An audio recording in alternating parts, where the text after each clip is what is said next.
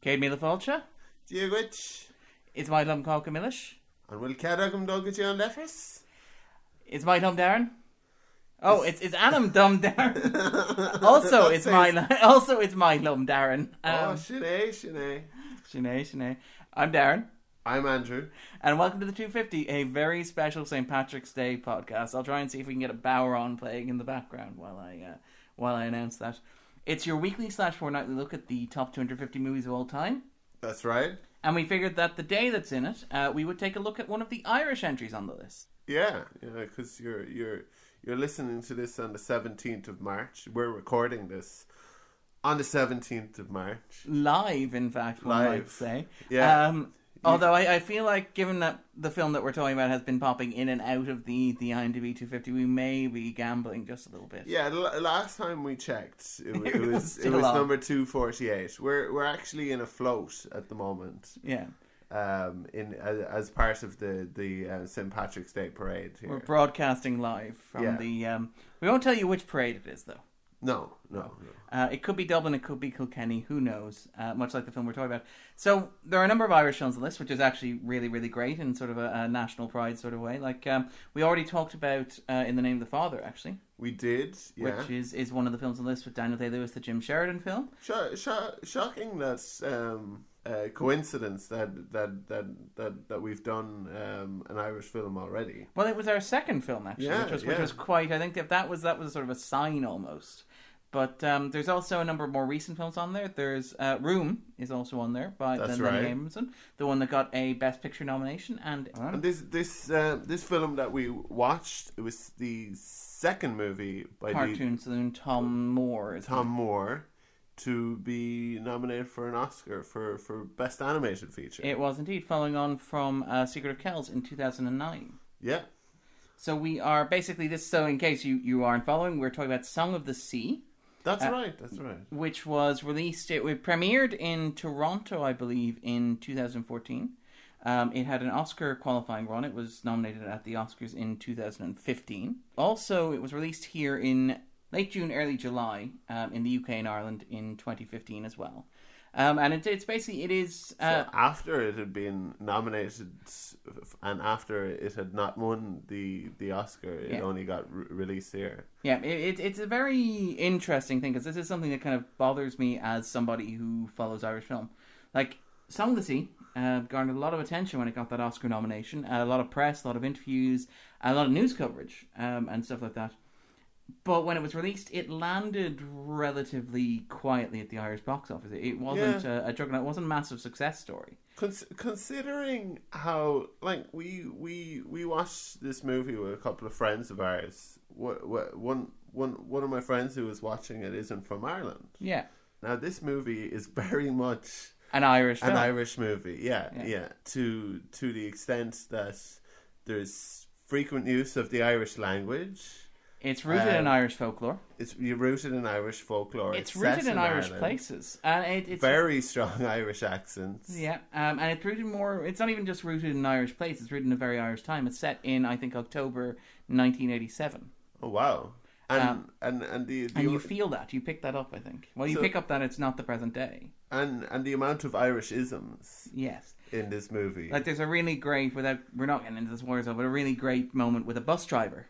That is quintessentially Irish. It's about two kids trying to cross the country using the Irish network of public transport system. And it's basically like, well, I can get you to Cashmill or wherever. Or it depends if your man is in the farm for that, though. Yeah, which is basically, you may or may not get where you're going, and timetables are kind of useless to you. You'll get there eventually. You'll get there eventually, which is a very sort of Irish attitude to have to the Organisation of National Public Transport. But it's a very Irish film, which is something to be very sort of proud of. And it's even the animation style, which I love the animation style of it, is very much rooted in the designs that were used. It's rooted in sort of the Pict designs, the Pict artwork and sort of sketches and sort of etchings on rock. Look very Studio Ghibli. There's an element of that, but I think also even like the design, it's very consciously two-dimensional. Right, it is. And even like shots of areas from above, they're shot in such a way that they resemble like maps that you'd see in history books or tapestry work, where two-dimensional objects as if you're looking at them head-on are depicted as that on a flat surface looking down. It's really remarkable. It's striking in a way that there's no attempt at realism, and I think it's more effective for that. Yeah, it's all the more gorgeous for it. Yeah, because when you're watching it, you never get lost to the extent that you're in the reality of what's going on. It's very much that you're watching an animated film. I mean, sorry, that sounds kind of obvious, but I think, for example. Well, you mean a Pixar film, for example? Yeah, like for example, Inside Out. To pick a random movie that may be on the list, that may be on the 250 list. Yeah.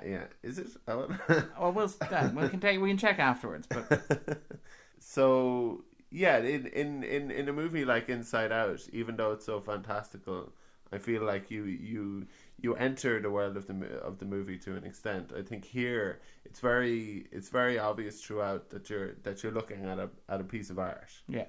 Well, I mean, here's Tomm Moore sort of talking to Cartoon Brew about it, and he was saying basically you're admiring the art. I think.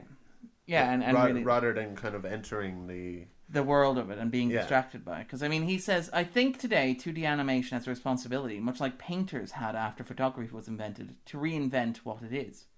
It can't go after realism because there's no point. It has to do something that only 2D can do. In painting, we got Expressionism, Impressionism, Cubism, and other modern movements because of photography. The Tale of the Princess Kaguya and other Ghibli films point the way that 2D has to keep going to reinvent itself. In the whole history of visual arts, there is still so much that we can explore, and I think you get that. Yeah. I mean, even in terms of, you talk about Ghibli as an influence, and Ghibli is very much an influence in terms of, not only in terms of the visual design, but in terms of how the story is constructed, but it's still quintessentially Irish. There are lots of really nice touches, like lots of spiral designs, lots of looping patterns that sort of evoke those Celtic crosses and those Celtic sort of things.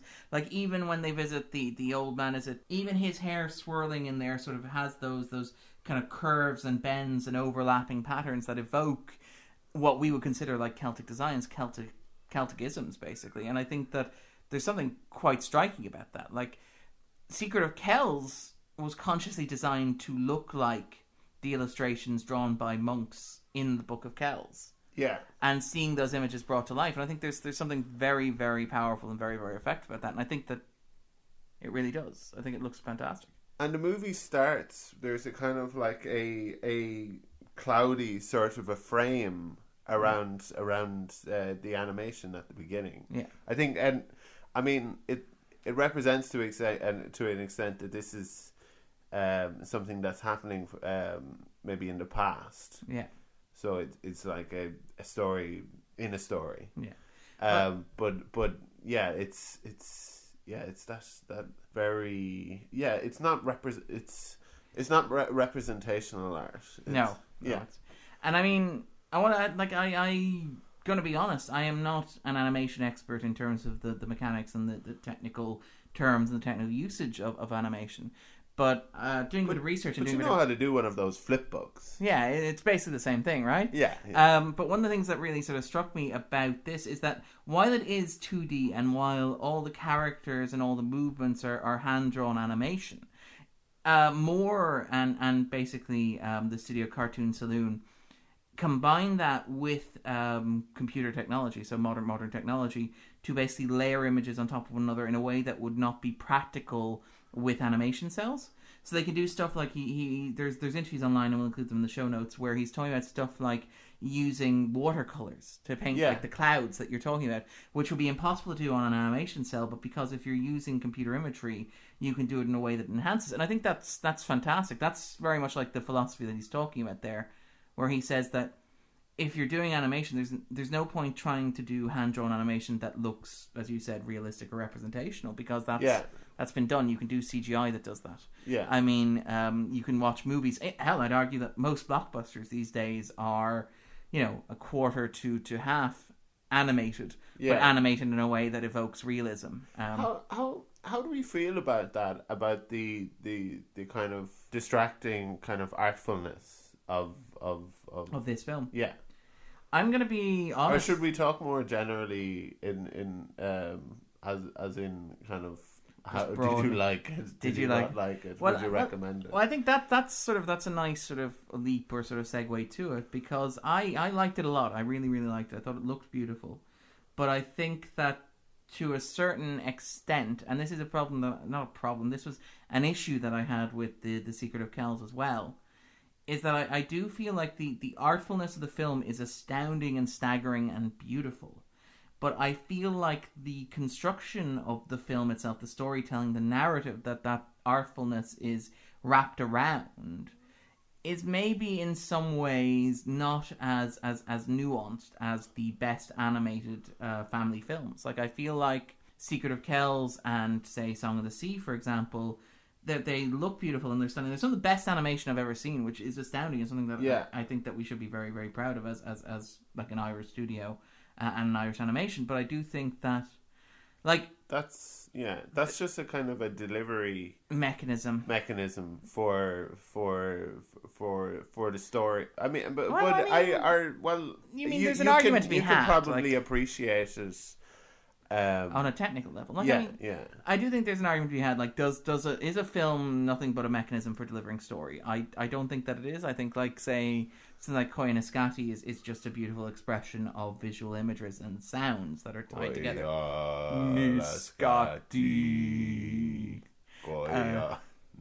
But or even that Roger Ebert argument that a film is not what it's about; it's how it's about it. If Koyaanisqatsi is or Koyaanisqatsi or however one says it, if that's just a way of kind of Baraka, let's go. Baraka's easier to pronounce.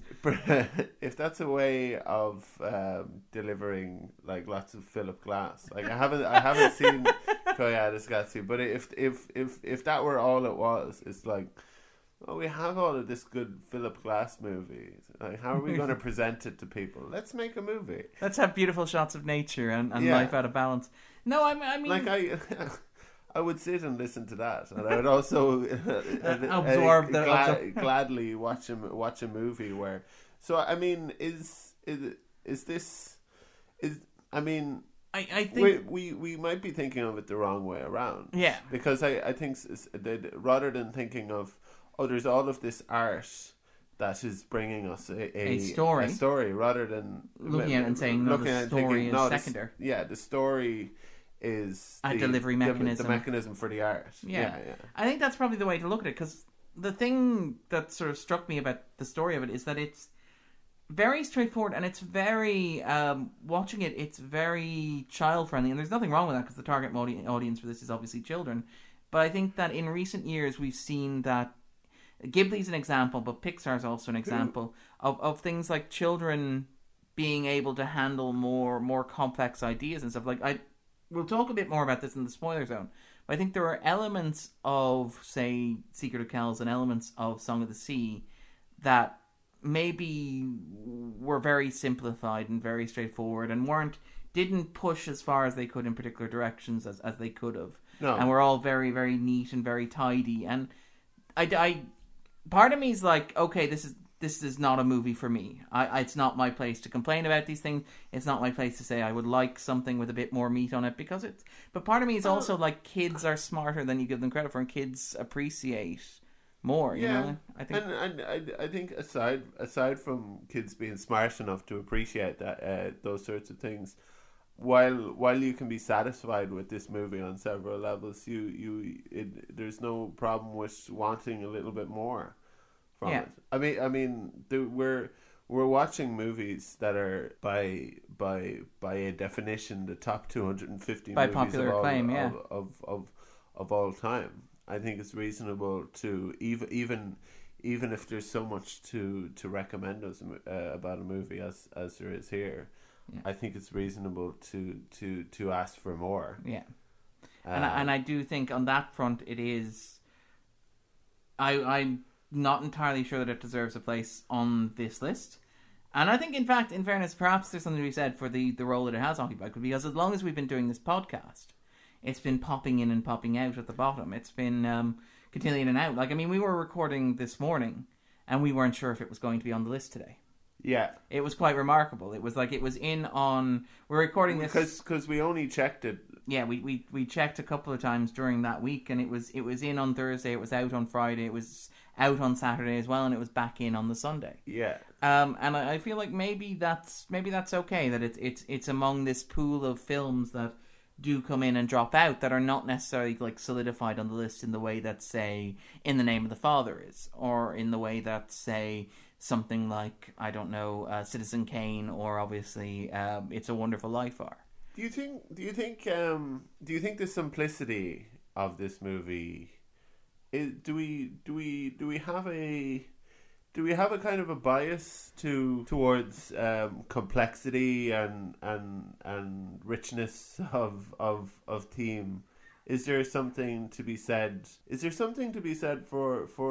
that simplicity, for a very simple, like, I wouldn't say shallow, because that makes you think that this movie is something else. Yeah, but it's what it is a very sweet, very simple, very straightforward story. That's beautifully told. And I think that's a fair point. I do think that there's a tendency to consider something that's more complex as being more worthwhile, and to, as you said, like we talked about, like this idea of is the art a mechanism for delivering story, or is story just something on which you hang the art? Yeah.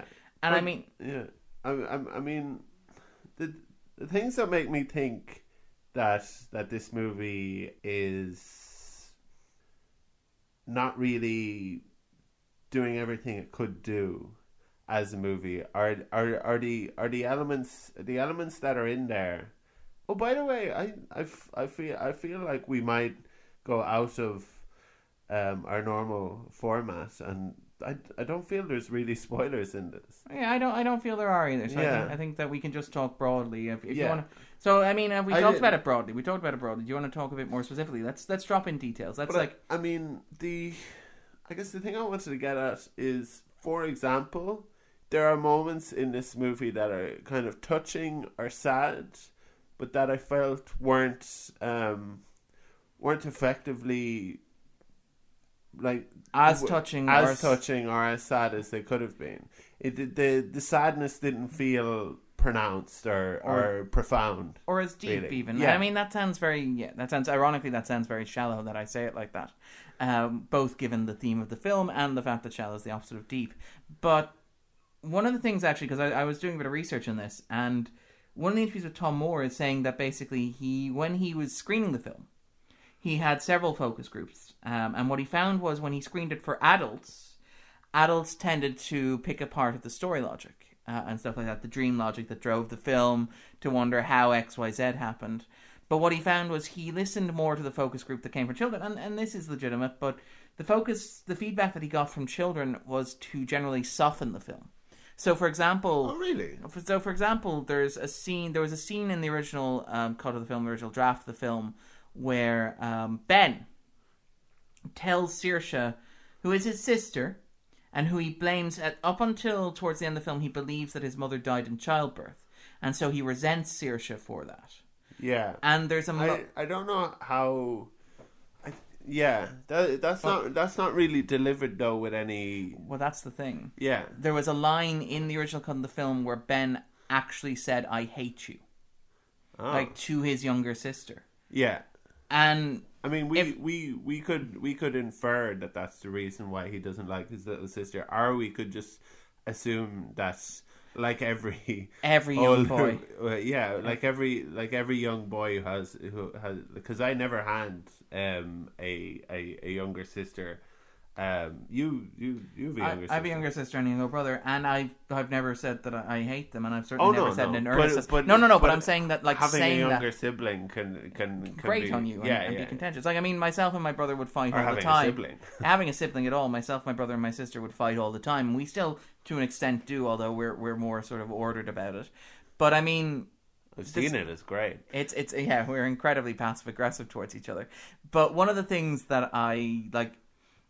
Saying "I hate you" to a sibling is a very powerful button to press, and I feel like that's the button that you need to press for the journey to have the weight that it needs, right? Because the idea is that Ben Ben is a big brother, and he needs to learn to be a big brother. He needs to learn to take responsibility for his sister. And he does that over the course of the film. However, like, because the film draws that line in the sand so early that it won't actually have Ben physically say to Saoirse that he hates her or that he resents her. Yeah. That doesn't really seem like too much of a... It doesn't the rapprochement doesn't seem that significant, really. No, it doesn't seem as deep. It sounds like a... They never seem too far apart. Yeah. It seems like they honestly... They have that same dynamic that young children have, where there is a... Like, there's an animosity, but it hides a love. Like, even after he does the thing where he tells her the story and he sticks his head out with the 3D glasses and he scares her slightly and she gets scared and he immediately softens. He goes, "Oh, look, it's a story Mom used to tell. I apologize, I shouldn't have done that." Yeah. And I feel like because you get that aspect of Ben's personality without getting him actually resenting her or him talking about... And also, I think the movie, if he had wanted to soften the movie, I think he could have probably just made it kind of put in more moments of levity and made this movie, like, I suppose, funnier. Or because there's definitely like characters and elements that could be like there are like there's some very good people in this as well who, like, we talked about parts that we enjoyed. Yeah. There's parts that we had little small laughs about, like the bus driver, or like the grandmother saying, "Don't use the good towels; they're for guests." Yeah, which is a very Irish thing. It is. But what was I about to say? So it's like, well, even the casting, right? Because the casting includes two actors who are probably not particularly well known outside of Ireland, but are known in Ireland. So John Kenny and Pat Short, who are a comedy duo. Interestingly enough, they don't actually interact. You'll know Pat Short from Garage, actually. From Garage, we're talking about Irish films, which is, I would argue, Lenny Abramson's best film. It's not that surprising that they don't interact. I believe they've made up since, but they had fallen out from the time that they'd worked together. As a lot of people know, John Kenny got sick at the time they were working together, so had to take time off. But when he recovered from his sickness, wanted to get back into doing the Unbelievables, and that Pat Short wanted to move on and do other things.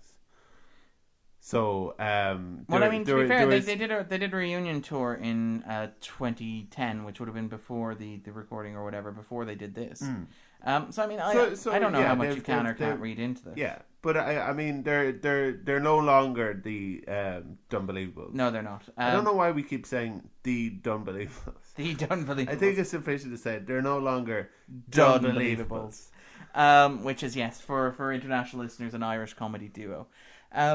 But yeah, so basically, they are characters who exist with a bit of levity, and like, so for example, when Saoirse is first sort of introduced into the realm of the fairy, she's abducted by three sort of comedy fairy, or what do they call themselves? They call themselves "We Prefer the Other Folk," isn't it? Oh yes, yeah. So I enjoyed it. Are you fairies? And are you fairies? And no, you can call us the other crowd. The other crowd, which is a nice touch. It's a very Deanie she. But that's a sort of a very Irish touch as well. And I mean, the other crowd. The other crowd. But there's that sort of nice levity when you're introducing these sort of elements of the fantastical into it. And I do think that stuff works very well. But I do think that you're right. Some of that felt a bit ad-libs though. Like the sort of the banter between sort of the three fairy characters. I suppose so. Actually, I wouldn't be too surprised by that, because that was Pat Short, and a lot of the humor in that was the delivery. Yeah, as opposed to in the script itself. Yeah. But yeah, so I mean, I did think that the storytelling. Sorry. No, I was going to say, I did think that the storytelling was very straightforward, and like the fact that the journey didn't feel as pronounced as it could have. No, because I think that even like there's a tendency to think when we talk about like this sort of wanting depth, you're thinking you want like the Pixar approach, which is like you want deep concepts, but you also want deep emotional and weight deep to some of the sadness, and also you want those very funny moments out of it as well. Like I think I've said many times, as cliched as it is, but to to laugh and to cry. Yeah. So say Kobu and the Two Strings, which is a Leica production. It would have a lot more of this sort of, and it touched on a lot of the same themes. It's also about fairy tales and folklore and telling stories and lost children, all these sort of like fairy tale archetypes. But it does it in a way that feels much more resonant and much sort of deeper, and it delves much deeper into the characters. Might make you think, which this movie doesn't really do. No. I mean, it you can appreciate it on the level of watching and thinking, this is gorgeous. It is, because throughout it's gorgeous. Yeah, there's no moment in it where you can't look at the movie and admire just the craftsmanship. Yeah. But like, and it's a big problem that it's not funnier. I think. I don't. There's Dan on the ferry, right? He is funny mostly from the delivery, because he's not really saying anything too funny, because they're crossing over and he's back and forth between the lighthouse where Ben and where Saoirse live, and he's saying, "Oh, you're going out to young Saoirse's birthday party. Oh yeah, she's 6. Well, like they're like, I'm not delivering it the way John Kenny does. The way John Kenny does. But there's something very funny and very kind of endearing about the delivery, but there's nothing really. They don't really use. Well, he doesn't pop off that character to get any like great laughs. Maybe. But I mean, even without talking about like the laughter and the humor, because I wouldn't agree with you entirely that I don't think it needs to be funnier. I think that it being funnier might help cover up some other issues. I'm saying if he felt like the movie was too needed to be lightened, he could have made it funnier. Okay. But rather than there was I suppose there was a choice between lightening it by adding something or lightening it by taking something away, and he chose to take something away, which I feel is the weaker choice. Yeah, well, I mean, to be fair, there is, because I was thinking this as well. All the adult characters. It's terrible that we're being so negative about an Irish movie. Yeah, well, we'll talk about some positive, because we really love the animation, and there are lots of it that I like, and I do like the sort of I like the flow of it. It's a very straightforward, very sort of Campbellian sort of hero's vision. It's got very, for all that its simplicity is something we take issue with, it also flows quite naturally. Yeah. But I do think that there's also something to be said, to be fair, and this is an argument that I think Moore has made himself in defense of the film, is that he wanted to construct a movie for and about children. So, I do think that many of the characters many of the adult characters in the film are really, really underdeveloped in terms of, say, Connor, who's Ben and Saoirse's father. I thought he was fantastic. Okay, really? Yeah, well, there were very little. There was very little done, but I felt like the performance of Brendan Gleeson in this was fantastic. There was something very, very strong and very sincere, very felt, very heartfelt. And there was this very nuanced masculinity about it, because it was a very sensitive character that was also this big hulking strong lighthouse keeper.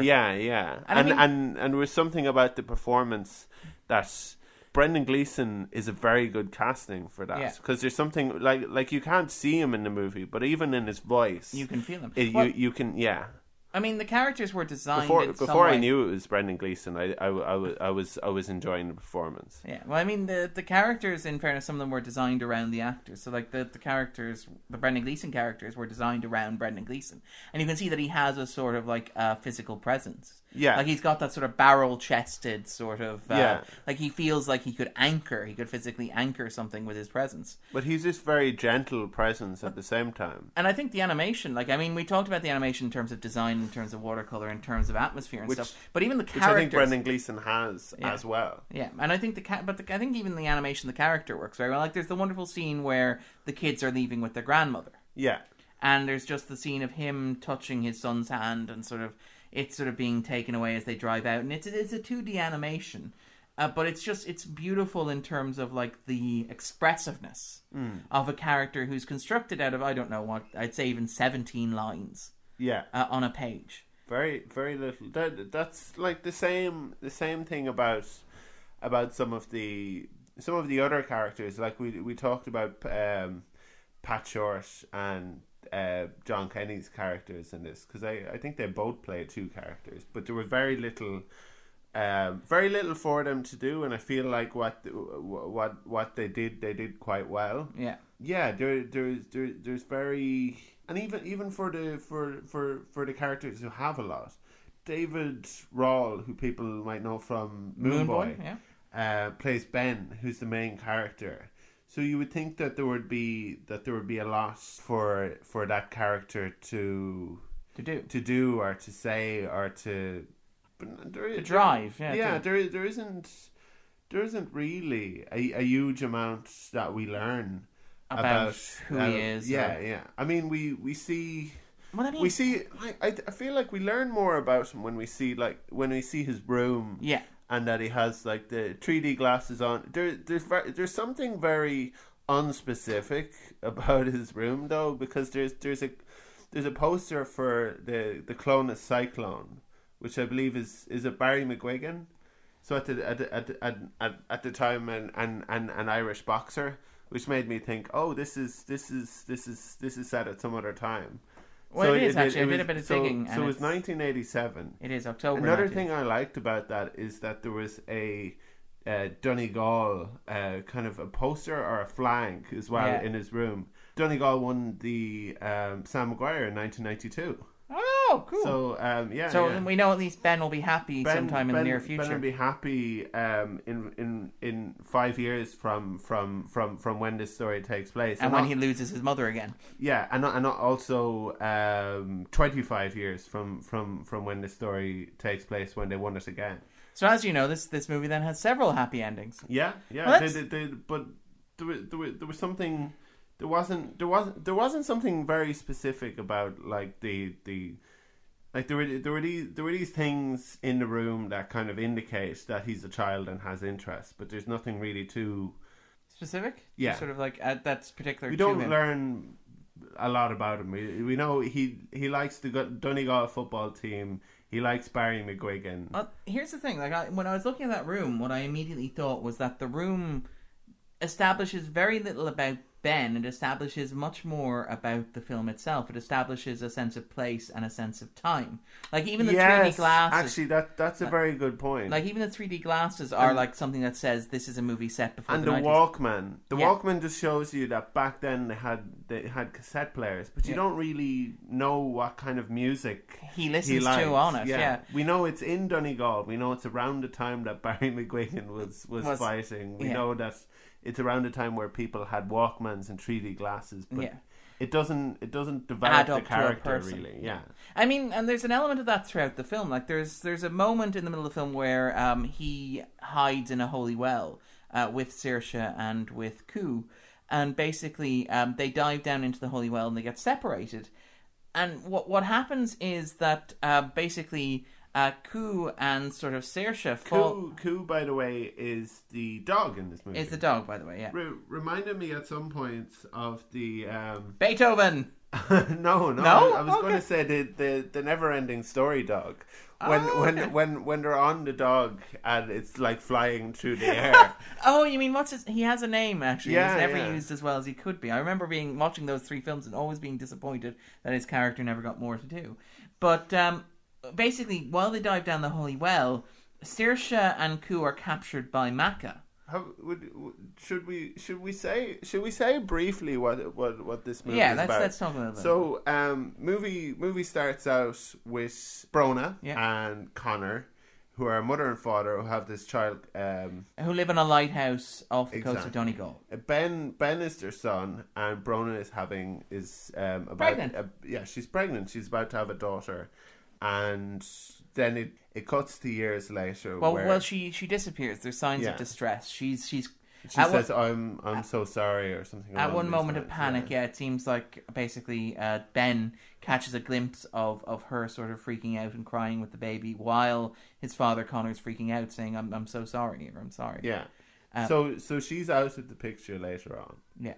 The inference that we're meant to draw is that maybe she died in childbirth. Yeah. and her child is with her, with us. Yeah. Her name is Saoirse, and we discovered that Saoirse has these. Well, she's mute. First of all, it's the first thing we discover. But we discovered then that she has these magical, kind of mythical powers, significance. Yeah. Like she can play. There's basically a seashell. Yeah. Which is, again, it's one of those nice sort of designs. It's that's core of the film, the spiral pattern on it that recurs throughout the film's animation. And she can hear the sound of the sea through, but she can also play it, and that allows her to communicate with what seem to be the what do they call the seals? Yeah, the seals. Yeah. What I liked about this was, and what it has in common with Studio Ghibli movies, well, with some Studio Ghibli movies, the likes of kind of Spirited Away, is that as opposed to Disney, which set movies in a fairy tale world where fairies live, but real people don't.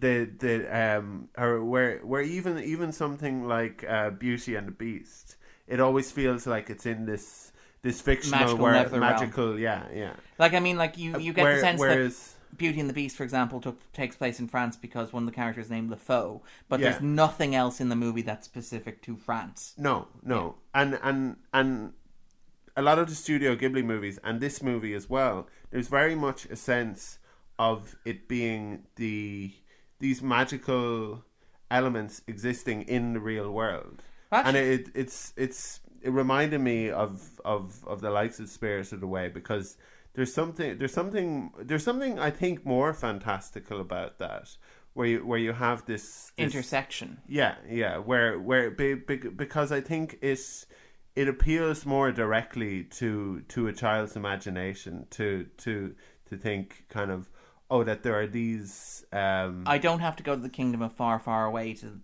encounter magic. Basically, exactly. It can be in this lighthouse that I see every day across the bay. Yeah, or it can be in the characters that are like in my community. It's like I think Pat from down the road is a fairy. Yeah.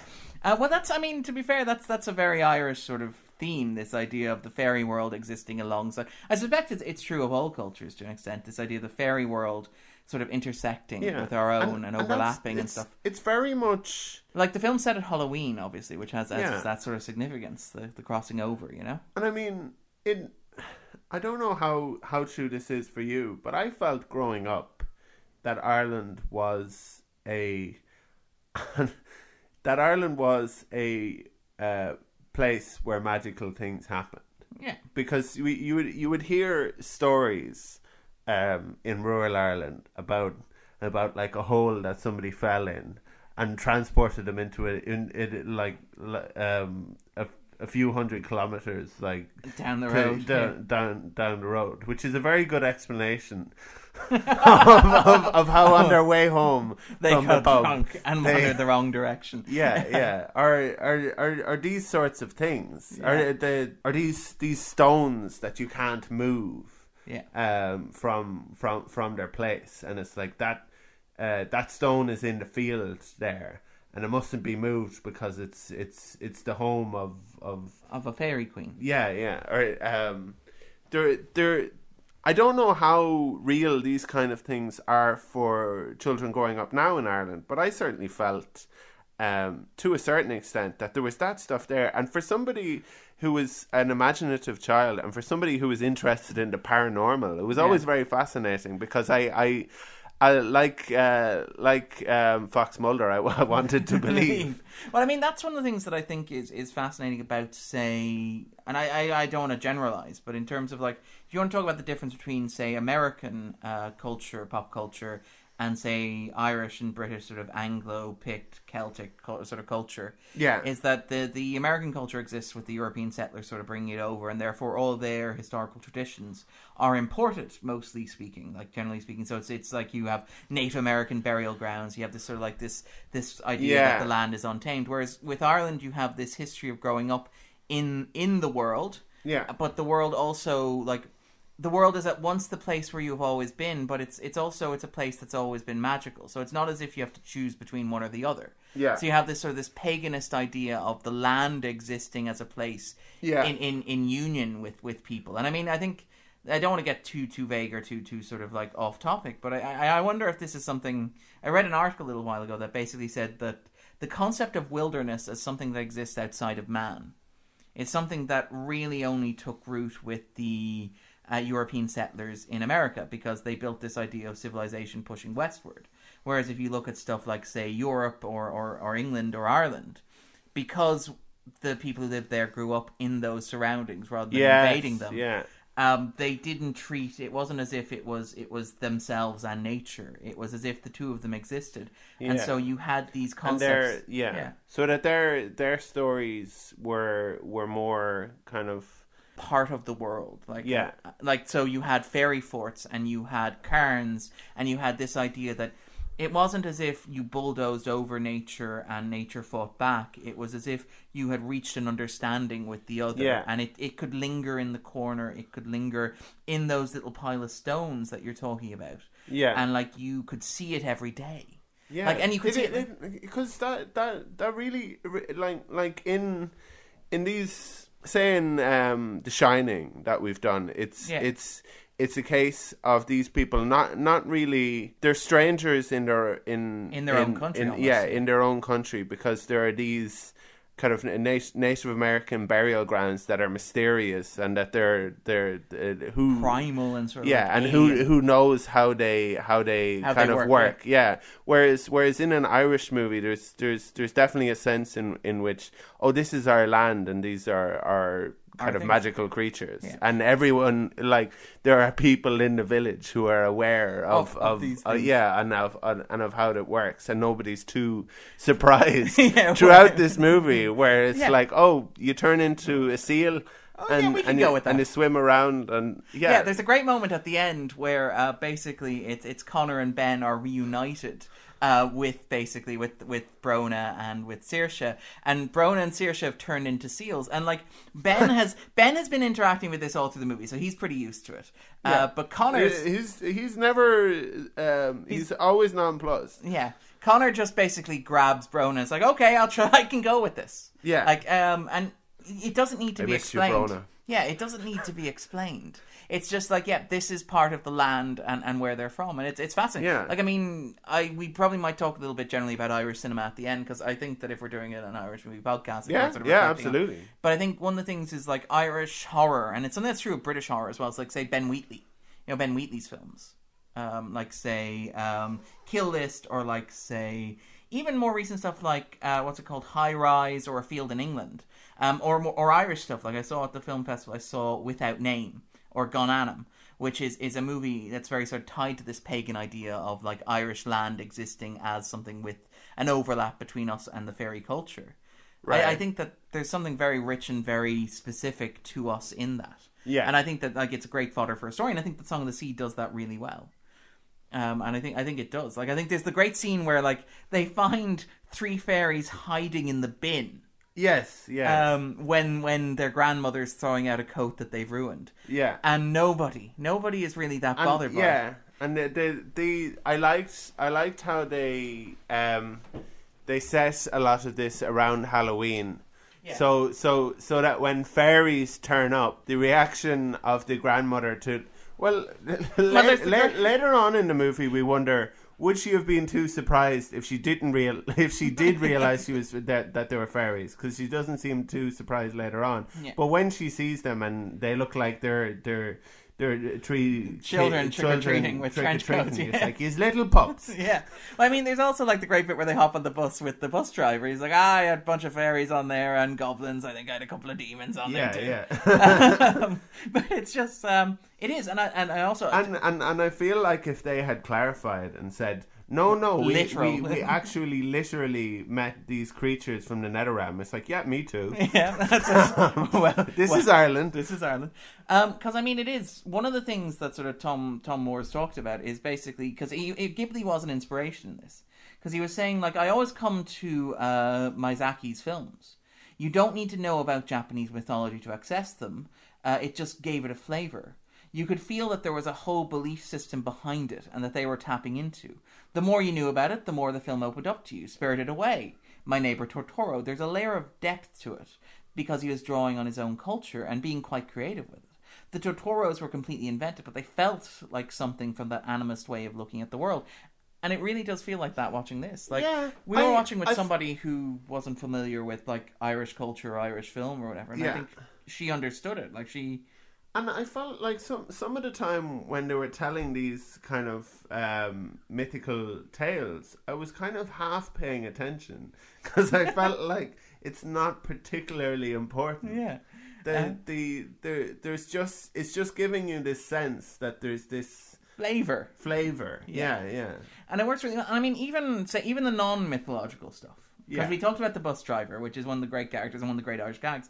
But there is a sense of, like, it's a very Irish film in terms of texture. Not just Irish. This is a Sligo movie. There are myself and Andrew grew up in Sligo. Yeah, myself and... Yeah.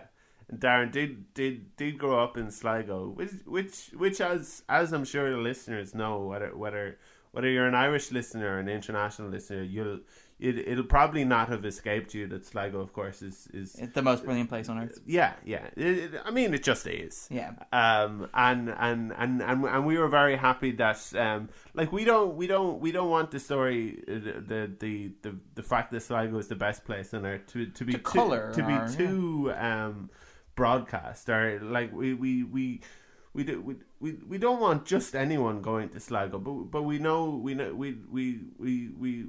did enjoy the little references and nods, and like because they pass Ben Bulben, for example, and it is a beautiful rendition of Ben Bulben. Like, I mean, the geography of Ireland in this, while it's not a central point of the film, it's very well observed. So it is, for example, the film takes place. I love that. Ben lives in rural Donegal, which is in the northwest of the country. Probably around Killybegs or somewhere, I'd say. But apparently he's... but I love that his grandmother lives in the big city. Yeah. And from the point of view of Donegal, the big city is apparently Kilkenny.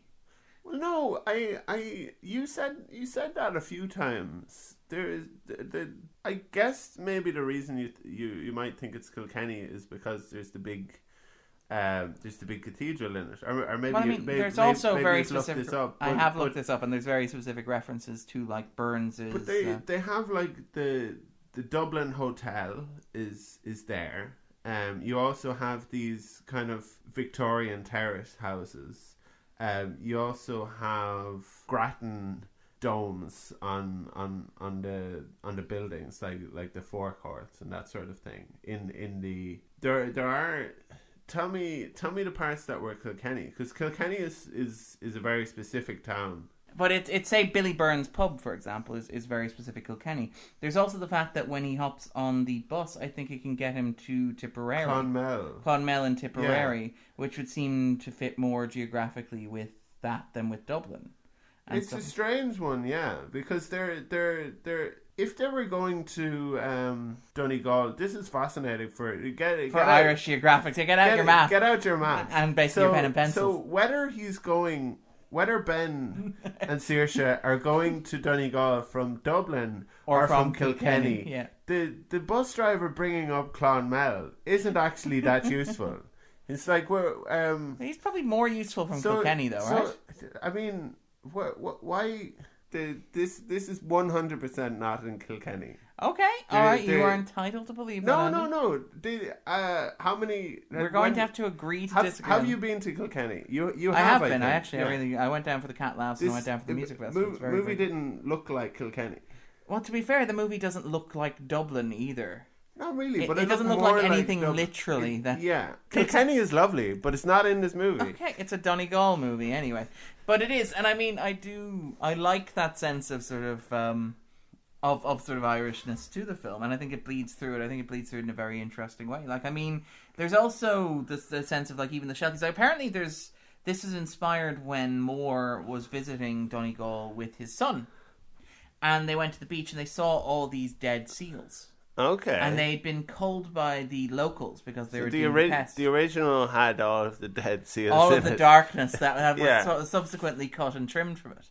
But basically, when he was looking at these dead seals, he was sort of thinking, he was wondering if the disconnect with folklore in modern Ireland or in the modern world, if that had some way sort of like cheapened the way that we look at nature, and like the way that in the past we wouldn't have killed seals or culled seals because our ancestors or even our fathers and our grandfathers or mothers and grandmothers would have thought that the seals in some ways represented the souls of those who'd gone on to other lives. I don't know whether you'd argue they literally believed that or they just metaphorically, spiritually believed that. And what he wanted to do with Song of the Sea was he wanted to explore that and to sort of to say, can we craft a modern fable? And I do think there is a sense of that in the film, of that connect between the natural world and the spiritual world. In that even stuff like wading through nettles to get to the Holy Well, for example, and the Holy Well. It's just weird. Like there's this moment in it where they're wading through the nettles and they're like, ow, the nettles, ow. And then Saoirse goes... And gets dock leaves. And gets back, it's like, dock leaves, Saoirse, good thinking. And it's like, right. It is a little over-explained, but in fairness, when you have a mute character... I think like those sorts of things were just like purely for the Irish people who are like, I wonder, do they know enough to get dock leaves now? Because I wonder if a non-Irish person knows that dock leaves are the solution to nettle stings. Like, there's another sort of Irish example. Yeah, and I mean, there's nettles everywhere in Ireland. There really are. And if you find nettles, you'll also find dock leaves. Yeah, but I mean, this sort of gets to what I'm talking about when I talk about like the simplicity of how it's written, because that's very much like it will be enough to have Saoirse show up with the leaf and have, I think, Ben rub it on his leg and realise that it feels better without explaining that they are literally dock leaves or whatever. Yeah. And I feel like even if you're an international person who's never seen a nettle or a dock leaf, you'll get the plants he's stepping on stings, and the plants that Saoirse's found don't sting. Yeah. Or even ease the stinging. Like, I do feel that there's a sense of over-explaining to it. Yeah. I do feel there's a sense of... I don't want to say, like, it's patronising or condescending to children, because I think children are smarter than most animators give them credit for, or most sort of storytellers give them credit for in terms of following that story and following where plot's going. I think, like, 2-week-old children find it very difficult to properly process narrative. Properly process things. Children for the first few months, they're really stupid. You say that as if they get that much. They have no idea how to look after themselves. Like, if you leave them to unattended, they will eat anything. Andrew is clearly sort of laying down some hard, cold facts about babies. Yeah. And kids are just they're closer to babies than us. Therefore, logically, yeah. I mean, I wouldn't vote for a child to. What about somebody who's mentally a child? Oh yeah, because like if they're an adult, then as long as they're in an adult body, then everything will be fine. Yeah. Saoirse one night finds a key, and she finds a locked chest that basically contains a shelkie coat. Yeah. And she uses that to go swimming with the seals, and it's an amazing sequence. Like, it's the animation. It's. I feel like we haven't mentioned enough how wonderful the animation is, because it really is. No, it is. It's beautiful. I mean, will we talk a little bit later about how we feel this movie kind of whether it belongs in the list? Yeah, we may talk a little bit later about that. I mean. Yeah. But in terms of story, then, so she goes and she swims with them, and she ends up washed up on the beach. Her grandmother finds her. Her grandmother basically says that her son is in no position, Connor's in no position to be raising kids, so she takes them away to the big city. Yeah, which we won't name, because that's still a point of contention between us. So is it like she takes them to the big city so that they can be safe from the dangers of a small lighthouse on an island in Donegal, where apparently there are bonfires burning in the street. Yeah, and it looks like one of these areas where they have to go on marches every now and then to ask drug pushers to move out of the surrounding country. Push her out. But It does sort of have that look, and I mean, to be fair, it is Halloween, but there is the sight of, like, I know it's meant to be representative as opposed to literal. Who has ever decided that, to hold a bonfire in the... No, but the granny decides, this is no place for children. It's...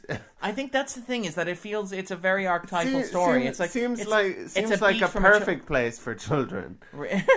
A lighthouse in the middle of the ocean. Yeah, with a loving father, and the whatever objection that her... Clearly somebody's never seen The Light Between Oceans, Andrew. No, but like her... Nobody should ever see The Light Between Oceans. The grandmother's objection is like, look, it's a dangerous place. It's like, actually, you were meant to be minding the children when this happened. So like the but I mean, it's a very primal sort of like, and it's like it's a very. But it makes no sense. It makes no sense, but it's a very emotional children's beat. Yeah. Then this is the thing where we're talking about where it lacks the sophistication that I think we've come to expect from family films. And like it's weird as well, because it's like a father is it's just not right to have a father raising his children. It should be his grandmother, and it's like, hold on, what? Where? How? Well, in fairness, it is set in October 1987, Andrew. It's this very strange thing where she's coming along and saying it's not right what's happening here. Where they seem to be having a perfectly fine life existence, except this one time that she found a coat that belonged to her mother that turned her into a magic seal creature. Yeah, and that was a time when she was babysitting. Yeah. I mean, again, the logic isn't entirely tight in terms of story. Oh, it's very not. I feel like there's very little attention given to kind of like, okay, how is the story going to kind of get from here to here? We have these things we want. Yeah, we have these things we want to do. We want a mythical journey. We want them to get separated and have to go home. Yeah. It doesn't matter how we separate them. It doesn't matter, Yeah, it doesn't really. There's a great nothing really follows logically or rationally. Well, there's a great scene where after the grandmother takes them to the big city, where Ben decides he's going to, which is very brief, by the way. Yeah. It takes them to the big city, and it's like, okay, then they leave. Yeah, they have about 2 hours. Yeah, they don't even have a chance to kind of think, oh, I don't like the big city, or I miss certain aspects of life back home. It's like, it's very cold. So the next thing to do is for them to go back home. There's like a single scene of them no trauma. sharing tea. Yeah, like there's a single scene of them sharing tea with it's a bit dull. And they're listening to the radio, and she's like, "Oh, it's great, isn't it? I love this song." Yeah. But it is, and probably we're going to offend more people with our terrible Irish accents than any other terrible accent that we've done. Yeah. Well, at least we've got no excuse for that one. But there is and Ben's escape, which consists of my accent was more Kilkenny. Well, your accent's better than mine. Let's be honest about this. Darren's convincing Irish accent. Yeah. But there's Ben's great escape from his grandmother's house is to open his bedroom window of the single-story terraced house where he lives. Oh, yeah. And just walk out. Yeah, just open the window, get out. Which is... Yeah. And again, that's the sense that you're talking about, where you get the sense that there are scenes that they wanted to do, things they want to do. They want to have a scene with the three fairies playing in a band, and they want to have a lighthouse, they want to have a separation. It doesn't matter how you get between those. Yeah. So just have them open the window and climb out. Yeah. Why doesn't he just walk out the front door? There's a moment where she jumps into at some point later in the movie. They're on their way back home, and she jumps into a well, and they get separated in the well, and then she's off. Presumably she went into the well for a reason, right? Maybe she was trying to meet the person that Ben subsequently meets. Maka, who is the woman who steals people's emotions and turns them to stone. The Great Shanachie. The Great Shanachie. Well, here's the thing, right? Because the thing about the scene where they dive into the holy well, right? Right. They get separated. Yeah. And it's never explained how or why, for example, Ku, who's the dog, and Saoirse, who's the child, how they end up in the clutches of Maka, while somehow Ben, who does absolutely nothing special except get lost after them, ends up drifting into the custody of the Great Shanachie. We don't see Saoirse and Ku Ku get captured. being captured. It's just sort of taken for granted that they were. We just find out. I think we see them being like kind of spirited away on the wind. Yeah. It's like, oh, I guess they got captured somehow. Yeah. And then basically the Shanachie shows them in his hair. Because all that happens is they're Saoirse and Ku jump into the well, and then they drag Ben with them. Then the rope breaks, and you would imagine that Ben would rise to the top of the well because he's wearing a life preserver. Because he's still coping with the trauma of losing his mother. Yeah, but he still raises somewhere else entirely, and drifts on like a floating piece of wood. I feel like there isn't. Well, I mean, to be fair, this is probably what Tomm Moore was talking about when he said adults try and pick apart the dream logic of the film, whereas children just go with it. But I do feel like it's not dream logic though, because this is a movie. I don't think it's like, for example, Labyrinth. Yeah. Or sorry, not the Labyrinth, Pan's Labyrinth. Yeah. Where there's this magical world that's very much kind of separate from the real world, and it doesn't have to make sense because it's magical. Yeah. I feel like this is something that's happening very parallel. I don't even feel like it's that. I feel it's more just basic storytelling. I feel it's like, as you were saying, A to B to C, but the problem is that the movie has A, B, and C. It just has no interest or little interest in drawing the lines between them. You know? Yeah. And I feel like there's quite a significant bit of that. Like there's even like, so they try to make their way back. They end up in the Holy Well, and there's a great sequence and it adds very little to the plot, but there's a great sequence with Ben and the Great Shanachie, for example. Yeah, and it's a wonderful thing, and it's one of those things that is like, we talk about the movie looking great, and Shanachie. Apologies. See, Darren was actually better at Irish than I was. Better at the written language, perhaps. Yeah, maybe. One of the things is that it looks great. It adds very little in terms of story, because all it does is it gets Ben to the point where he would have been if he had been magically captured at the same point that Saoirse and Ku had been. Right.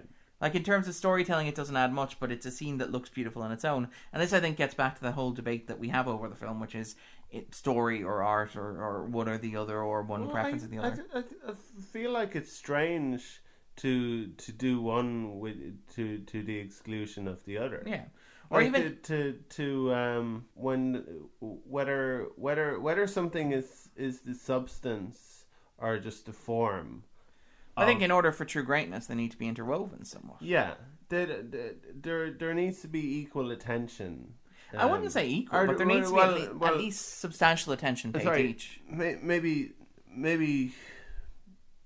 Yeah, I think I'm wrong to say that in two ways, because it doesn't need to be. Yeah, and it doesn't need, and it just kind of, it's better when there is attention given to both. And while it doesn't need to be equal, I don't think it's right to neglect certain parts of the kind of construction of I'd probably go with that. Yeah. Yeah. And I mean, there's we're talking about like the simplicity of the film. Like let's talk a bit about the villain of the piece, who is Maka, who is the woman or the spirit who basically steals emotions. This is the closest we get to there being a theme, like a Well, I mean, there's the whole kind of fear of separation and loss. Yeah, but there's also this thing that's quite common in kids' movies about their relationship with their emotions. Yeah, and of avoidance, and the unhealthiness of and learning to accept emotions. Yeah. Even if those emotions seem negative, like anger or like sadness or like that sort of thing, which I feel like is taking us back to that film that we talked about earlier.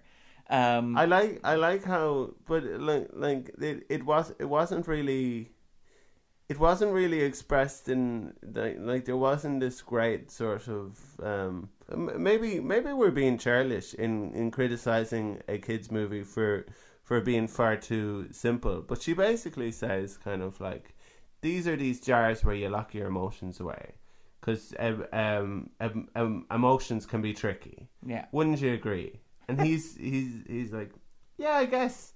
Yeah.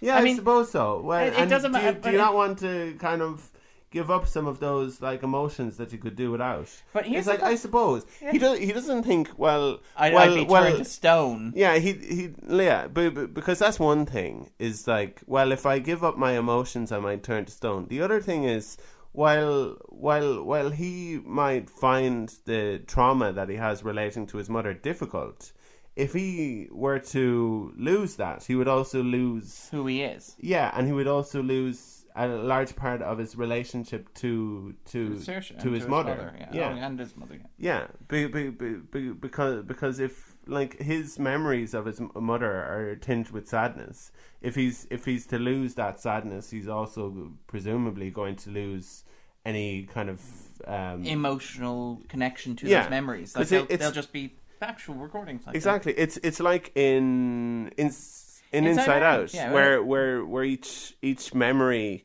has a color and a connection. Yeah, and it can so be it's an emotional. So if you were to get rid of an emotion, you would get rid of a memory. If you were to get rid of a memory, you would get rid of an aspect of yourself. Yeah, and it feels like basically that the connection isn't that strong in this. Yeah, and it feels like having watched Inside Out, which was released around the same time in Irish cinemas. It was released, I think, 2 weeks later. Did that win the... Oh, no, wait. Well, it would have won the following year. It didn't would have won the following year, yeah. This, which we might talk about a little bit later.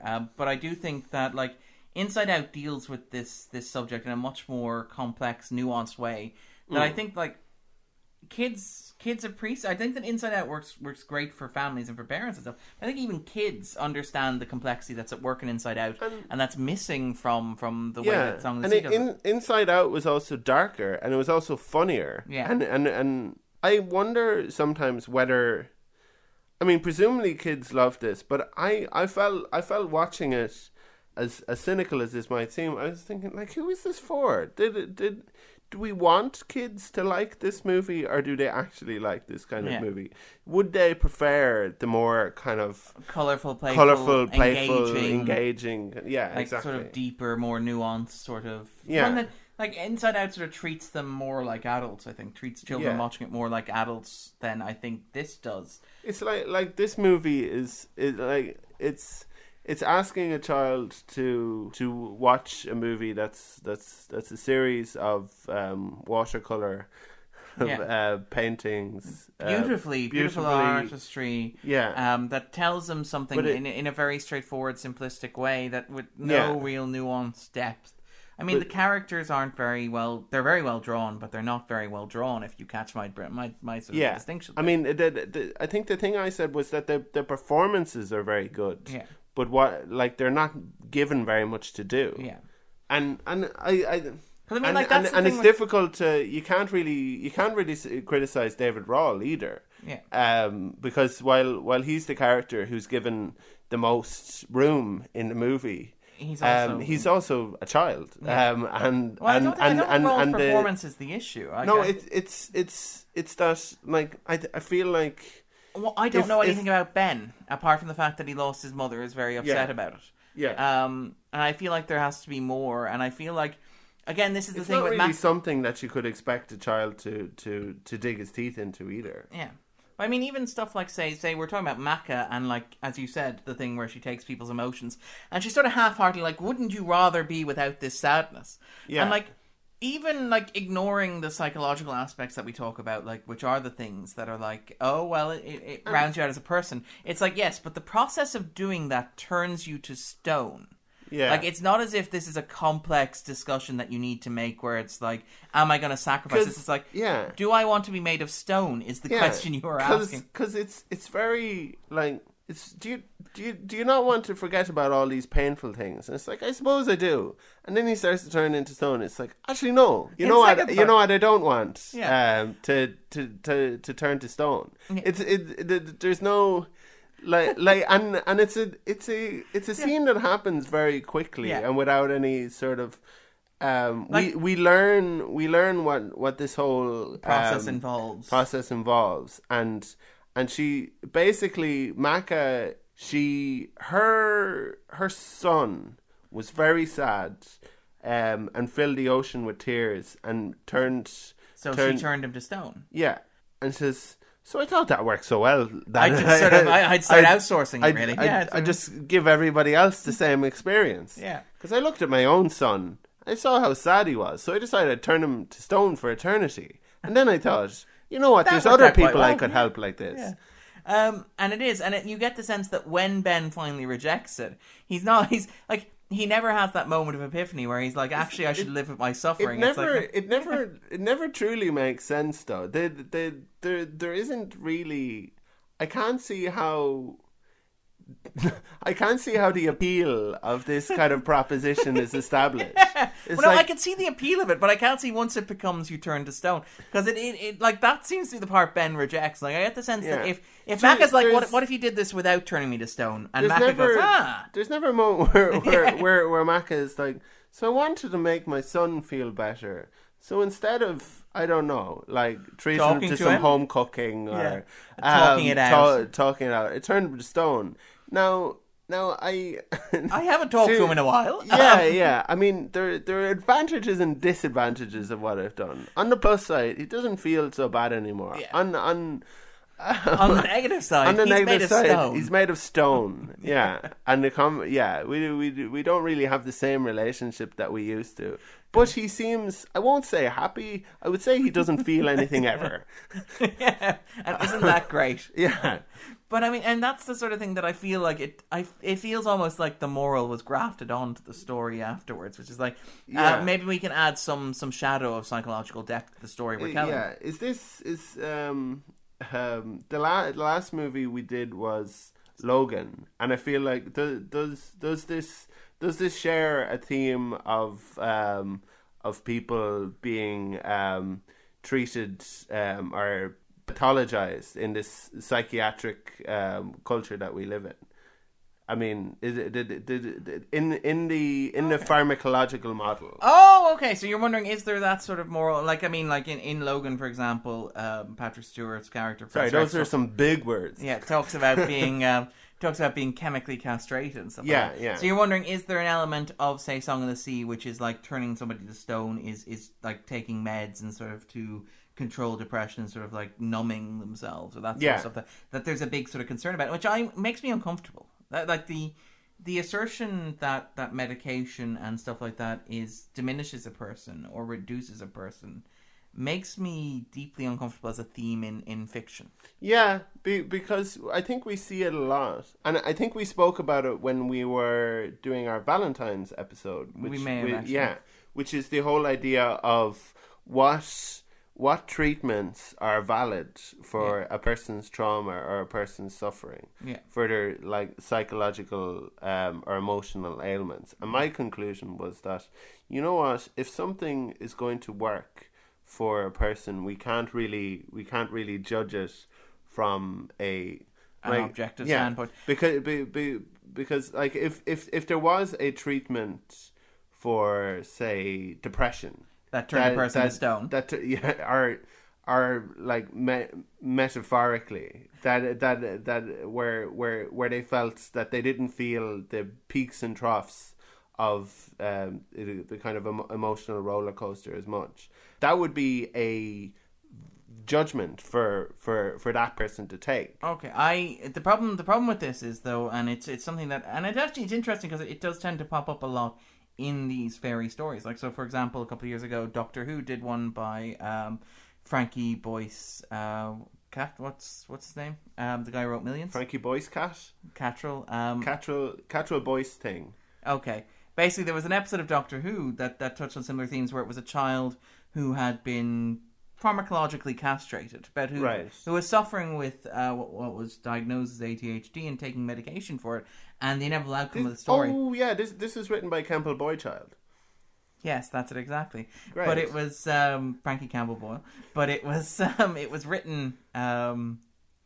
But the thing was, watching it, it was basically the point of the story was that putting the child on medication and somehow diminished them or reduced them as a person, and it's something that I don't. It's the thing. It's the thing with. And it's common in fantasy films and in stories like this, where I kind of get that. Like I'm wary of it. I am wary of like any narrative, particularly one aimed at children, that says that taking your medicine makes you less of a person or makes you less of a fully formed individual. Yeah, I think there's I basically. And I mean, maybe there are personal reasons for that. I don't know, but it is something I feel strongly about. I think it's something that you can have. You can express one's my personal like. There's a difference, I think, between what you feel yourself about what one feels themselves about their mental health and expressing that. Because I think to a large extent, a movie or a book or a play is an expression of a person's personal perspective on their own life and their own emotions, rather than a statement about the world per se. I feel like these. I would hope anyway that when we see these kind of themes in movies, that they're a very personal statement about the artist. Oh, wow. Like their argument, their perspective. It's not discussing it's not a their own kind of experience of their emotions and their way of dealing with it. Well, this is the thing. Like I'm much more. I think cautious. where it gets to like a more kind of how would you say precarious. Yeah, area is when it seems like it's being prescriptive and saying like don't take your medicine, kids. Well, that's it. Well, it's more that like I understand that I'm quite conscious of that. Like, so I would not have an issue with. We talked about this with like say films like say Gone Girl, for example, right? Which would have elements that if you took them at face value would be quite troublesome, or even say Fight Club. A lot of Fincher's films would have a lot of elements that if you took them... But they're I think the thing I liked about Gone Girl is that it's a movie for adults. And it gives you the credit of being... able to unpack it. Which is, I think, the danger of a teenager or someone in their early 20s even watching a movie like Gone Girl is like Fight Club is where are they going to go with these the ideas that they're problematic... Like, I like how problematic these movies are. But if you don't have the framework to understand or to unpack them, like there are different kinds of people. There are people who will continuously like visit and revisit these thoughts in their head and allow them, and allow them to kind of develop. Well, there are the people who will allow them to develop, and then there's the people who will allow them to. We went on a little bit of a rabbit hole here. Yeah, we did. But I mean, to bring it back to, I am more wary of that idea when it's applied to a film that is squarely aimed at children. Yeah, that is where I am. That's the kind of. I'm more that I understand. I'm cognizant of the fact that if you're making a film for adults, you trust adults to be able to handle it with some critical dissonance. Yeah. But with children, I am wary if you're telling a story that is. In this case, and I'm not sure that it is. I'm not sure. No, I was kind of grasping a little bit there to kind of ask the question: do you think there's any sort of deeper metaphorical? Yeah. Do you think this is making any sort of a statement about medicating children? Yeah. Yeah, and I mean, I'm not sure that it is, but if it is, I'm wary of it. I think the word I used is the kind of pathologization. It's the old-fashioned notion that rather than somebody having a condition, instead of having a condition, that they are we talking psychologically? Is it or that it's a more contemporary idea that somebody could be defined by an illness. Well, I think that's more because these days we're more cognizant of stuff. Like we didn't necessarily recognize a lot of psychiatric conditions in terms of like nuance, and in terms of things that were actually like psychopharmacological and stuff, that the way the brain works. Like I think back in the day, like we diagnosed women's hysteria, for example, and all this sort of stuff. But there was the idea that if there was something wrong with you, you would go away and get it fixed and then come back right as rain. Okay. You know, as a condition that you live with, as opposed to it being something. So there's something very kind of simplistic about it, like in The Butcher Boy. Yeah. There's the idea that the mother and Francie are sent away to the garage. Yeah. To get fixed, and they come back kind of ready to kind of re-enter it all. But the fact that they keep on kind of having to go back means that there's something that's not really grasped about their condition and yeah, sort of exactly. and I think that's. I think I would argue though that like that's more a general thing to do with how society understands psychiatric conditions. I think we've always understood physical conditions can be like stuff that you deal with in the long term, but I think it's only in the past, say, 40, 50 years, you would argue that we've grasped the full complexity of mental and psychological conditions. But we haven't. It's we still haven't. It's still stigmatized. It's still something kind of, and the whole study of it is very much kind of in its infancy. Yeah. I think there's more awareness now than there was. Yeah. Sorry, I feel like we have gone off on several tangents. We have went off on several tangents. But I mean, okay. I mean, there's a certain amount of... I feel like people generally think one way or the other about it. Oh. They either think that a person is sick or that a person has a sickness. All right. As in, if a person has a sickness, they treat them, they get better. If a person is sick and that is part of the definition of that person... Then it's much more kind of a case of managing it. All right. Where and I don't think either are entirely true or false. I think there's a nuance. That there is a truth somewhere in between. All right. And that we generally think these days of a person having a certain pathology versus like them being fixable. Yeah. Right. I don't know. I still am wary of that sort of reading of it. And I'm to be honest, I'm not entirely sure that there's enough depth there to justify that. That's the problem. Yeah. Because like this is me trying to maybe make something more of the movie than is there. Yeah. And I mean, I don't know. Well, I mean, we'll circle back around to it then, because I mean that's basically where it wraps up, because it is basically Ku and Ben and Saoirse are chased by Macha, and basically they find and then Macha stops. Yeah, and the movie doesn't end there because well, I mean, in fairness, it's all representative. It's like Mac Lear is obviously meant to be Connor, the father at the lighthouse, feeling sad by himself, and Macha is Granny, who's coming to separate the kids, and she's like, "There's no crying in my house." Voiced by the same actors. Even stuff like Granny telling Ben that there'll be no crying in my house because emotions are bad or whatever, and then trying to bottle them up and stuff. And her relationship with her son, trying to get her son to bottle them up and all that sort of stuff. Like there's an element of that there that tries to add an element of depth that I don't think really exists. Yeah, there's this attempt for kind of like thematic layers. Yeah, between the real world and the dream world. Yeah. But I don't think it justifies, because again, the dream world is... To what extent does Granny really represent Macha? Yeah. And to what extent does Connor really represent... Well, Mac Lear isn't even a character so much as he's a concept. Like, he's not a... And I mean, like... It's in for like 2 seconds. Yeah. And it's like the Macha, as much as she's spoken about earlier on, and she doesn't really become a character until quite late in the movie, and then she's kind of in and out. Yeah. I mean, well, this is the thing. This is like, it's not that the real world is more developed than the dream world, or the dream world's more developed than the real world.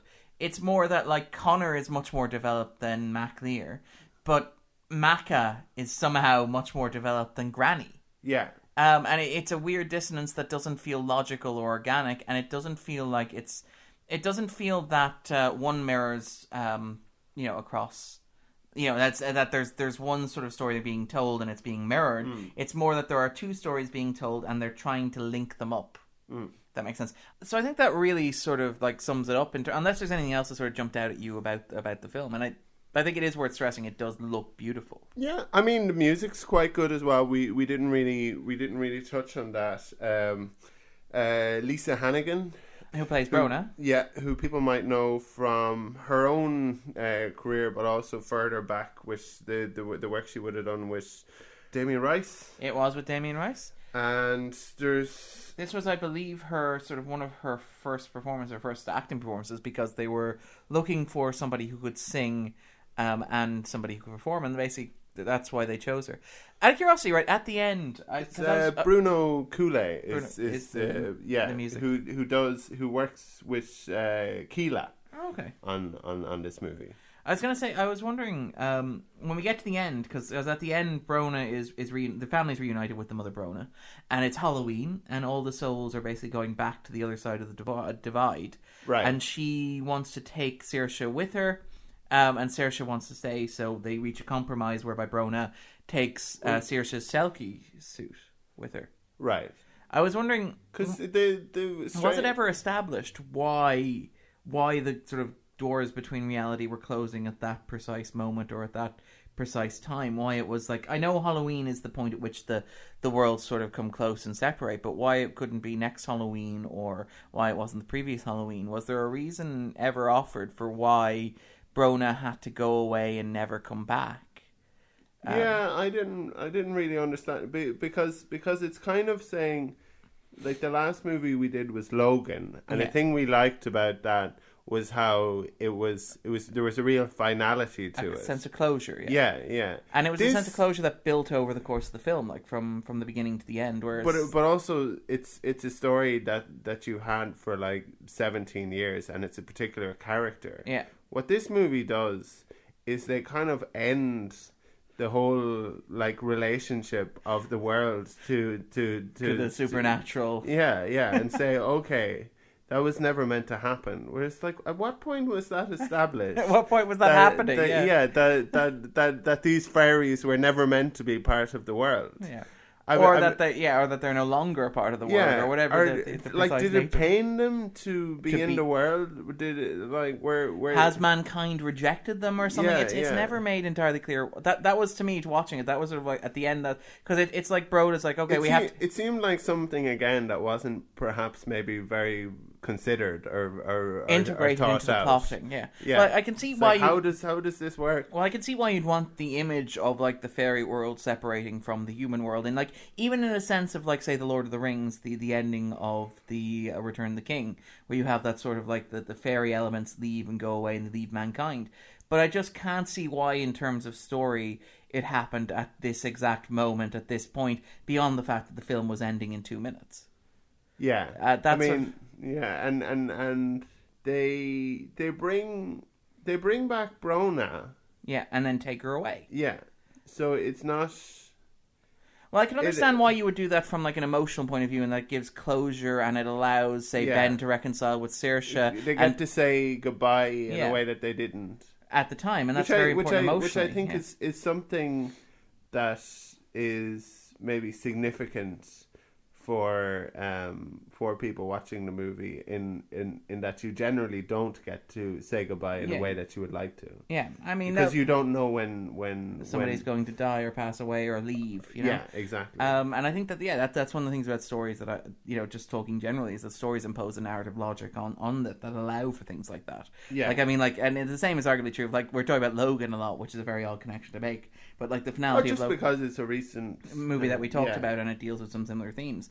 But that there is a sense of that finality having purpose and like having an element that makes sense. The finality in this movie didn't really kind of doesn't make sense from a storytelling sort of or a logical perspective. It makes sense arguably from an emotional point of view. I feel like it would have made more sense if it had been like, thank you for liberating us from being captured in stone by Maka, and remember, we'll always be near. You can always feel us. Like there'll always be the holy well or the we have to go now forever. Yeah, for some reason. Yeah, which is a very odd thing for a film that's so invested in the existence of stuff like holy wells and cairns. And this overlap between like the other folks. But there's no sense in which this stuff has just started happening now and needs to be fixed. Yeah. It's always been happening, but for some reason it's ending right now. For some reason the most satisfying conclusion is like, okay, they're gone now forever. Yeah. You've liberated us all. Like, now you'll never see us again. Like, just in case children at the end of the movie, it's like, why are there no fairies outside? Yeah, it's like, those fairies weren't real, were they? And it's like, no, of course not. They went back to the fairy realm. Yeah, it's like, well, why not just kind of have a conclusion where it's like, and the fairies are still amongst you, and if you look hard enough, you can see them. Or you can see their influence, or you can see like because there's no sense in which they're kind of threatening the world of man, or vice versa. Yeah. Anyway, so I think we'll sort of like on that in mind, like, do you think that this movie belongs on the 250, Andrew? No, I think it's gorgeous. Yeah. Unequivocally brilliant, beautiful. Yeah, but I think I get more of the feels from something like Inside Out. Yeah, or the Hayao Miyazaki movies from Studio Ghibli. Yeah, so like I feel like this is a very good animated movie in the sense that it's well made. It's beautifully drawn. I think you can easily watch this movie and go out of it and want to tell other people you have to see this. Or even like, or even the fact that it's an underseen film. Like it was one of the things about this movie was it toured the world before it got a release in Ireland, and it was released in Ireland on the 10th of July 2015, which positioned it right between the release of Minions in late June, right, and Inside Out in July. So when it was released in Ireland, it got absolutely massacred at the box office. Yeah. Which is remarkable for a film that garnered such international attention in terms of the Toronto premiere and the Oscar nomination and all that sort of stuff. A film that felt a lot like it was made for an Irish audience. Yeah. Well, this is something that bothers me as a pet peeve, is this idea of like all the really good Irish films tend to tour the world before coming back here, which means that we get exhausted hearing about them. You know what that is though. It's only good if it's good enough for everybody else. Yeah. That wouldn't really that we don't really value our own sort of reception of a movie to the extent that we would put it out there to like to the us Irish first public or at the same time. But that's always been the case with Irish art and with Irish artists. Yeah. That they have this kind of ambivalent attitude to their home country, and that they have to succeed outside. Yeah, before they're valued. They feel like they have something that's worthy, they feel like it almost feels like sometimes they have this attitude that this would be wasted on the Irish.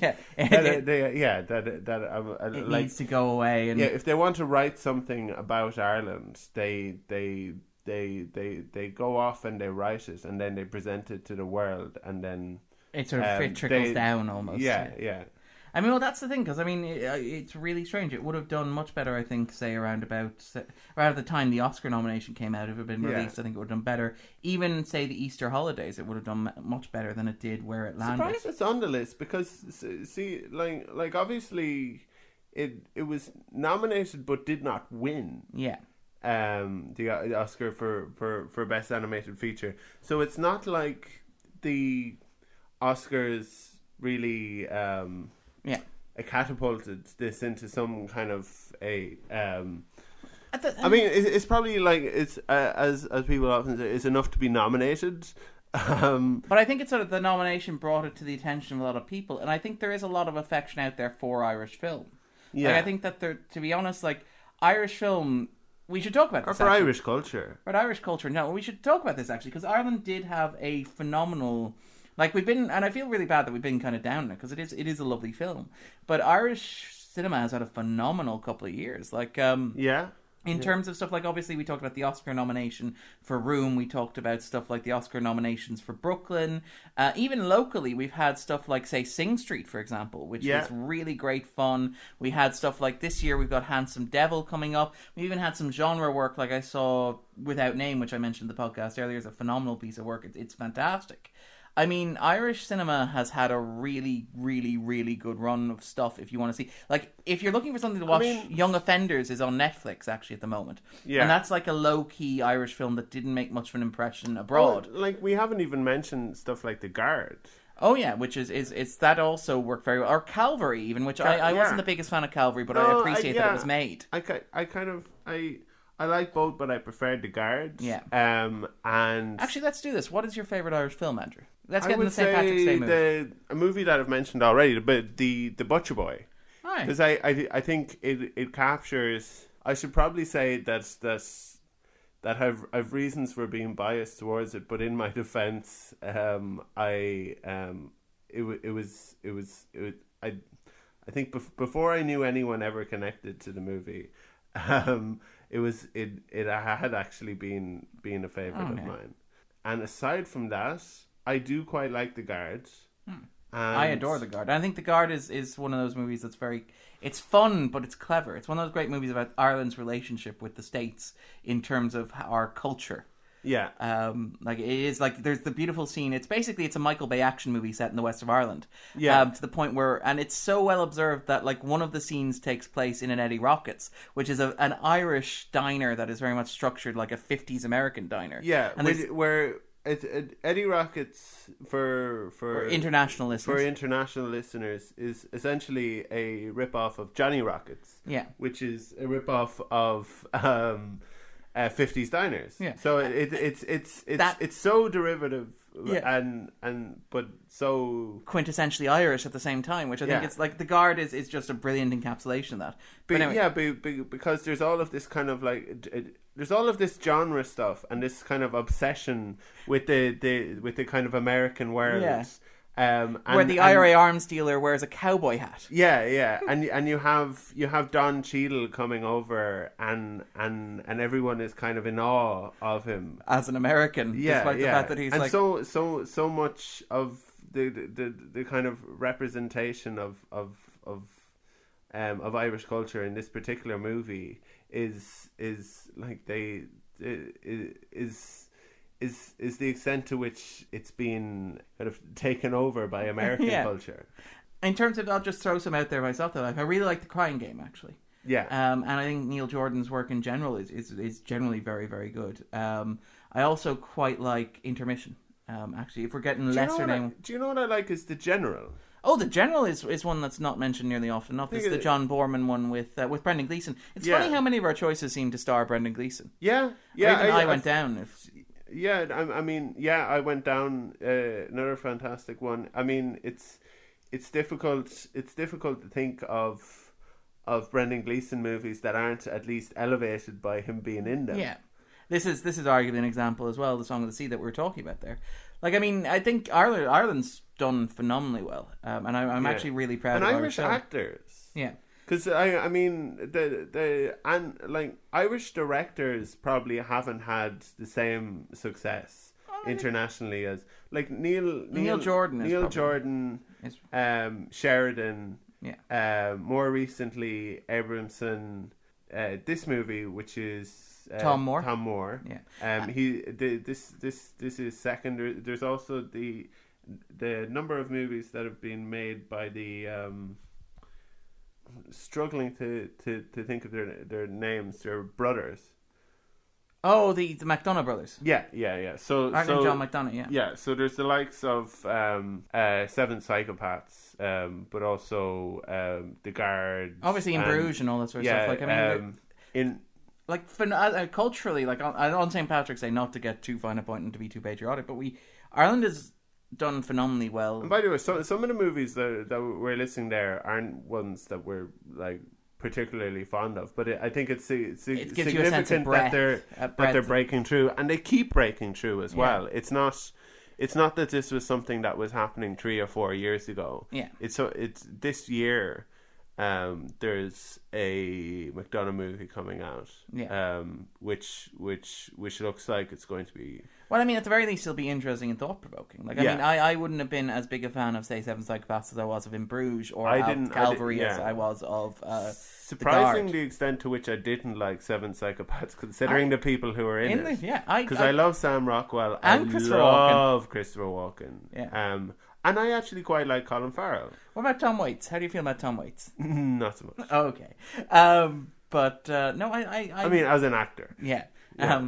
But I do think that, culturally we do. I mean, we've got like the third highest rate of Nobel laureates in literature per capita. Yeah. I mean, we've got and even like I think numbers wise, we have more than our well known neighbours. Oh, we do. We break into the top 10 just on sheer numbers, which is amazing for population. Like, I mean, there is a lot. Ireland is very lucky culturally, and it's well, I don't know if it's lucky, but I mean, historically and traditionally, we've done very well. Funny thing is, like, this movie.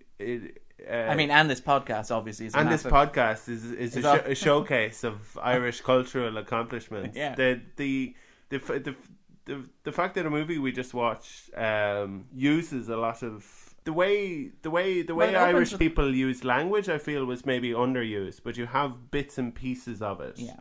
Where like the bus driver scene, or even the ferryman, for example. And there's also the Irish music, but also there's these elements of Irish culture which are maybe not as successful internationally or even locally, such as the language. Yeah. Which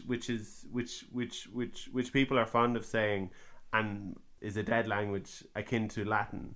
And in fairness, it is to some extent. I mean, obviously, like stuff like the Gaeltacht keeps it alive, and you do have the regions of the country where it is spoken fluidly. But in most of the country, Irish language is not. Realistically speaking, it hasn't really had the same purchase culturally as a lot of the more successful things like our music or our writing or it hasn't had the same sort of penetration of. And I think and I mean, there's an argument to be had about that, about what the funding that we devote to it, the attention we devote to it, and sort of selling it overseas. Because there's a certain line of thought that said Ireland's best chance of winning an Oscar for a film would be to do an Irish language film, because they reckon the odds of an Irish film ever securing the Best Picture Oscar, the actual physical Oscar, or even the animation Oscar physically, as opposed to just nomination, are relatively low given the powerhouses that exist in those arenas. And you're thinking foreign language film is they're thinking the foreign language is one that we'd be able to break into.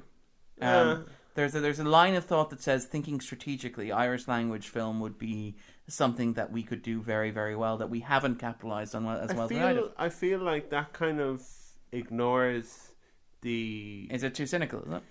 Well, aside from it being cynical, I think it ignores the pattern in Irish cultural output in that Anglo-Irish literature and Anglo-Irish playwrights, and Franco-Irish playwrights. Like, for example, Samuel Beckett wrote in French. The great successes of Irish culture haven't really been in the Irish language. Yeah. So to say, let's ignore all of the success that we have in Anglo-Irish literature, and make a film in Irish. And by the way, Mingus Anam Dum worked very well. I mean, obviously, Mingus Anam Dum, I enjoyed. If you are looking for Irish language cinema, that would be one we'd recommend. But I mean, it was short. Yes, it was a short. Yeah, and I feel like if you're going to stretch that to full length or whatever. I mean, I'd be interested to see what that would look like. Yeah, because I feel like a western, like The Guard, set in the Gaeltacht in Rossaville, which actually The Guard was set in large parts of it in the Gaeltacht, and you had scenes where people were speaking Irish. And I don't know. I think I would be skeptical, but I would be glad to be proven wrong. All right. Well, with that in mind, then we'll sort of wrap things up here. Anything else you want to plug, Andrew? No. I often plug my Twitter, and I feel like that's maybe a bit disingenuous of me, because I like if you're listening to the podcast, you probably already know it. Yeah. If you're listening to the podcast, you're already aware of Andrew's aware of the main thing that I would want to plug. And if you're following me on Twitter, your main thing you're going to see there is me retweeting the podcast. So fair point. Yeah, I mean, I would say follow Darren and follow the account, the 250 account. The 250 account. Yeah. But follow me if you want to, but you're not going to get very much. Andrew, I think you undersell yourself. No, I think that's fair enough. Other than that, I mean, I would say to people, check out podcasts. Yeah. There's. Well, I mean, that's in terms of like let's do a quick plug then for one that we're quite fond of is the When Irish Eyes Are Smiling, which is it's an Irish film podcast which I've listened to a couple episodes and quite fond of as well. Fantastic. Yeah. And we should probably go for something Irish podcast wise, and the ones that I'm thinking of are all quite offensive. It's the different Andy Daly characters that have been Irish, where one of them is Patrick McMahon, who's an Irish storyteller from Limerick. Okay. But is not famous for composing limericks, but keeps being made to compose limericks because of the confusion of him being from Limerick. So yeah, if you do want to check out Patrick McMahon, you can listen to those episodes of Comedy Bang Bang. There is an episode of Andy Daly's podcast Pilot Project that is borderline unlistenable too, because of the terrible Irish accents in them. Perfect. But yeah. In terms of actual Irish content, then Film Ireland does a podcast occasionally, which is very worth listening to. Scan On, which I've contributed to, also does podcast interviews and stuff like that with Irish filmmakers, talking about like latest Irish films and that sort of stuff that you can listen to. Other than that, we'll wish you a happy St. Patrick's Day. Yeah, and get I suppose my ignorance that I just kind of demonstrated of Irish podcasts there probably demonstrates that there might be, as Darren has given a few wordy plugs, I'm sure, to some Irish podcasters, to get in touch with us if you're an Irish podcaster, and hopefully we can share links or whatever. Also, even not Irish content, but Ruddy Good Podcast is run by two Irish guys. They're very good as well. Fantastic. Slán go fóill. Slán. The funny thing about Slán is I have a suspicion that so long that American people say that is a bastardization, an anglicization of Slán. Slán. Yeah. All right. Anyway. So long and Slán. Slán. Slán go fóill.